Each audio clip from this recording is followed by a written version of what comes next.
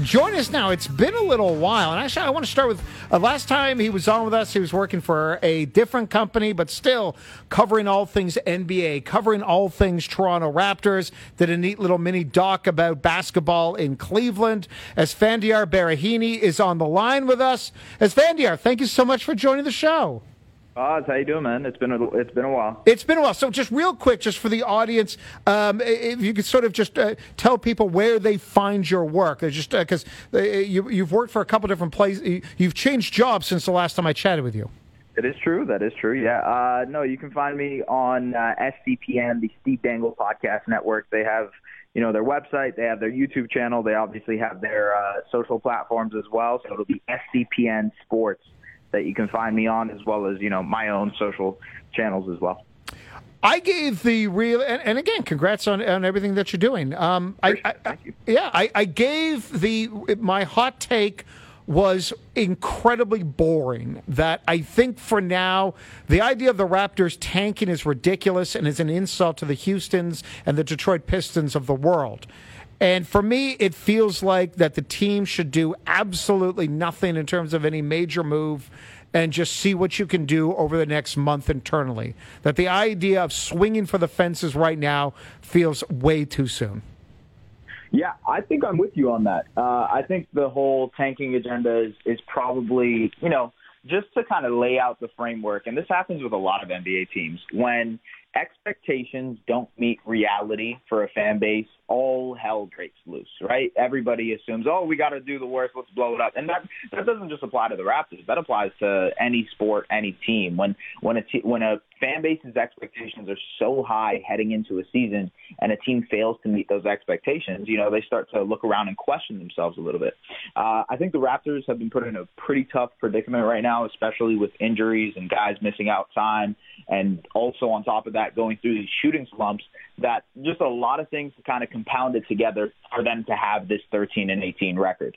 Now, to the point of the whole tanking thing, if you will, they have a really, really hard schedule ahead. And I think people are projecting forward and assuming that these struggles will continue and, continue forward into December and January. And maybe at that point, if they're still struggling like this, then you have to consider, okay, how do they move and maybe take advantage of this season and this NBA draft. Yes, and of course, listen, we're not even going to mention Victor Wembanyama. Again, that is an insult to the San Antonio Spurs that right. You're the only one that can name more than 3 members of that team, not including Jakob Poeltl. I guess the bigger question I have is, you're not going to make any move, I think, that's going to really dramatically improve this offense, because this offense, since Kawhi left, has never been in the top 10 in offensive efficiency. That only the Rockets, Spurs, and Hornets have a worse half-court offense. And this is not expecting the Raptors to be top 5, but to me, this is the number one question about this team. We asked it before the season. We asked it at the start of the year. And part of this on the players. Part of this might be on Nurse and isolation offense. And part of it's on Masai Ujiri. Is how do you get this offense to be above average in terms of efficiency? How do you get this offense to score if they're not forcing 18 turnovers a game? Right. To be honest, it is a fair question. It is something that I've kind of racked my brain about a lot as well, because the way the Raptors like to play, this style, as you said and alluded to with how Nick Nurse likes to play and how Masai Ujiri has designed this team, you kind of look at it and say, okay, so this team is designed not to be that great at half-court offense. Okay, so what does that mean? Not being great at half-court offense means you can't really create as many advantages. You can't create as many open looks. The only guy on the team who really does a great job at that is their all-star, all-NBA player in Pascal Siakam. But outside of that, they rely on a heavy dose of, isolation, like you mentioned, winning the possession battle on the offensive glass, and like you said, forcing turnovers and getting out in transition. That is a recipe that can work for a team and has successfully worked for teams even outside of the Raptors. The Milwaukee Bucks do that to a very, very high degree. But I think the issue there is the fact that the Raptors don't have the depth necessary to do that for an 82-game season. It's just that type of style requires an energy level and a health level that the Raptors haven't had this season, and they most likely won't continue to have throughout the season, just because of the fact that they're already behind, if you will, on that sort of like.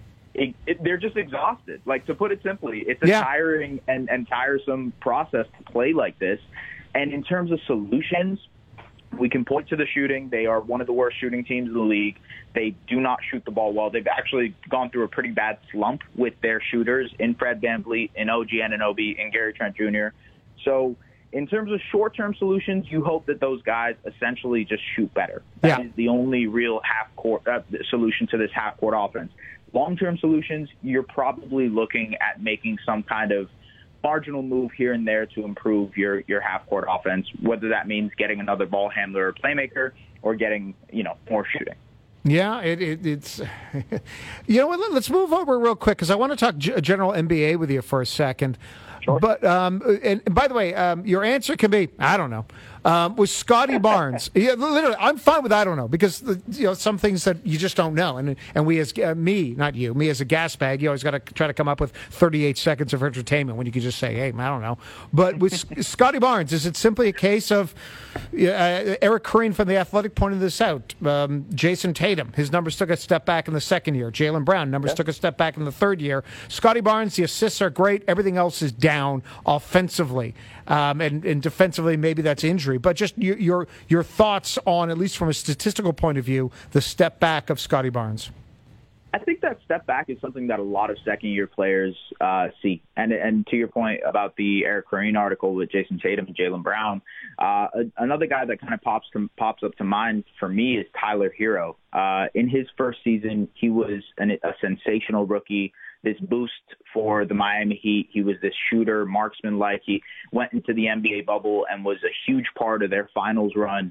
And then in the second year, he really struggled. His efficiency dipped. He wasn't getting as many open shots. He wasn't creating as often. He was sort of figuring things out. And a lot of that is because teams, all 29 other teams, now have film and footage where they can game plan for you. And not only do they have that footage where they can game plan for you, but they have the respect for you in order to kind of game plan every single night. Now, Scotty Barnes isn't just a cliff note at the bottom of the scouting report. He is on page 2, right behind the Pascal Siakam or Fred VanVleet.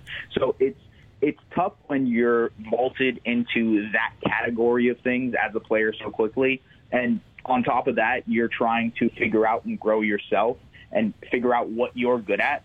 So the combination of those two things is what I think is kind of affecting Scotty's game a little bit. But in terms of the long run, I think he will be fine. I think, the potential is still there for him to be a very, very good basketball player.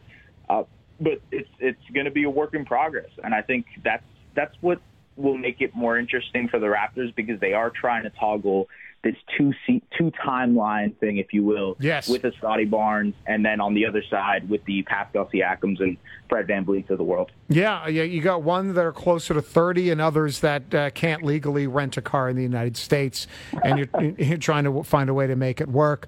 We're joined by Esfandiar Baraheni, and you were tweeting about it. I was watching it. Nikola Jokic of the Denver Nuggets. 13, 13, and 13, and I'm convinced he might have had a chance for a rebound late and just said, no, you go get it, Aaron Gordon. But I wanted to throw a stat at you. And on this show, we do a lot of sports betting, but what I like to do is take a stat and turn it into a story. The Denver Nuggets have the 5th lowest odds to win the West. They have the number 1 record in the West. The Suns, the Clippers, the Warriors, and the Grizzlies all have better odds. And my first thought when I see this is the power of Kawhi Leonard. The Clippers are the second highest favored team to win the West, and they've been outscored on the season. And that just screams to me everyone is still afraid of Kawhi, and everyone is not afraid of Jokic come playoff time. Yeah, I think you're spot on. I mean, when you have the talent of Kawhi Leonard and Paul George, they will always be a threat. I think the question with them is just, can you stay healthy? And to the offensive struggles, which, yes, it has been, if you've tried to stick through a Los Angeles Clippers game, it is like watching paint dry in terms of seeing that offense. And it's really, really tough to watch at times. But I think once they're fully healthy, they will be in that conversation. And as far as Denver, I really do think this is the best year or the most likely year for them to get out of the West. I mean, when you look at the parity between the Pelicans, the Grizzlies, the Suns, the Clippers, even the Warriors, if you want to mention them, and the Nuggets themselves, this is easily the best chance they have to kind of make some noise in the playoffs and get to the finals. They have, obviously, all their players healthy so far. Jamal Murray is coming back from injury, but he's slowly starting to get, a little bit healthier. Michael Porter Jr. is always the question around this team. And then they've added some kind of role players, the rotational players, and a Bruce Brown and a Kentavious Caldwell-Pope, and Aaron Gordon is thriving. So when you have those type of guys around Nikola Jokic, it is going to look great offensively. The defense is the big question. They rank, I believe, in the bottom 10 still in defensive efficiency. But at the same time, I think I am a little bit bullish on this Nuggets team because Jokic is a talent that you do not want to face in a 7-game series. And when there's so much parity in the league, I feel like I've talked to you about this a lot. There's so much parity in the league right now. It makes it so that, if you have a good matchup in the playoffs, Jokic can kind of take advantage of that and, hey, maybe make some noise, right? And that's kind of where I want to end, the word parity, because you're right, we have discussed this before. My biggest complaint about the NBA for many, many years was come playoff time, it was predictable. The fact that the offseason was often more thrilling than the postseason because we knew who was going to be in the finals with a pretty easy degree of figuring out which the teams were. But I look in the West, Denver, Memphis, Suns, Clippers. Can you easily see those 4 teams? By the way, the Pelicans might just be that 1 year too early team, but they're too dumb to know it. The Warriors are in 11th. Luka's in 10th. And then in the East, Boston's come back down to earth a little bit. Milwaukee's probably the best team. The Nets could either be great or horrible. And Philly with Embiid and Harden, that's when healthy, it's maybe the best 1-2 punch. You can argue it's in the top 2 or 3. I don't ever remember this level of parity since I started becoming an NBA fan when John Starks was dunking on Jordan.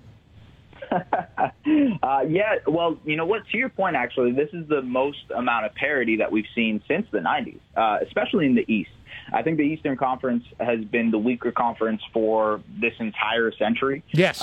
But, the 90s was really the heyday of the Eastern Conference with the Bulls and the Knicks and whatnot. So I completely agree with you. It's been a very, very long time since we've seen that type of parity. The interesting thing with that is that, it creates this pressure that makes teams either decide, we're going to stay put. We're not going to make any trades because of the fact that they think, okay, throw us in a playoff series with whoever, and we like whatever outcome we'll see.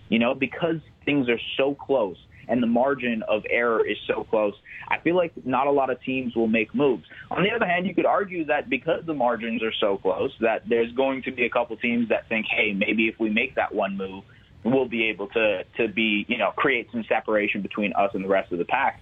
I think the interesting aspect of this is that the playoffs will just come down to matchups. It used to be, and to a certain level it still is, that talent will always win in a playoff series. But now matchup matters so much more too.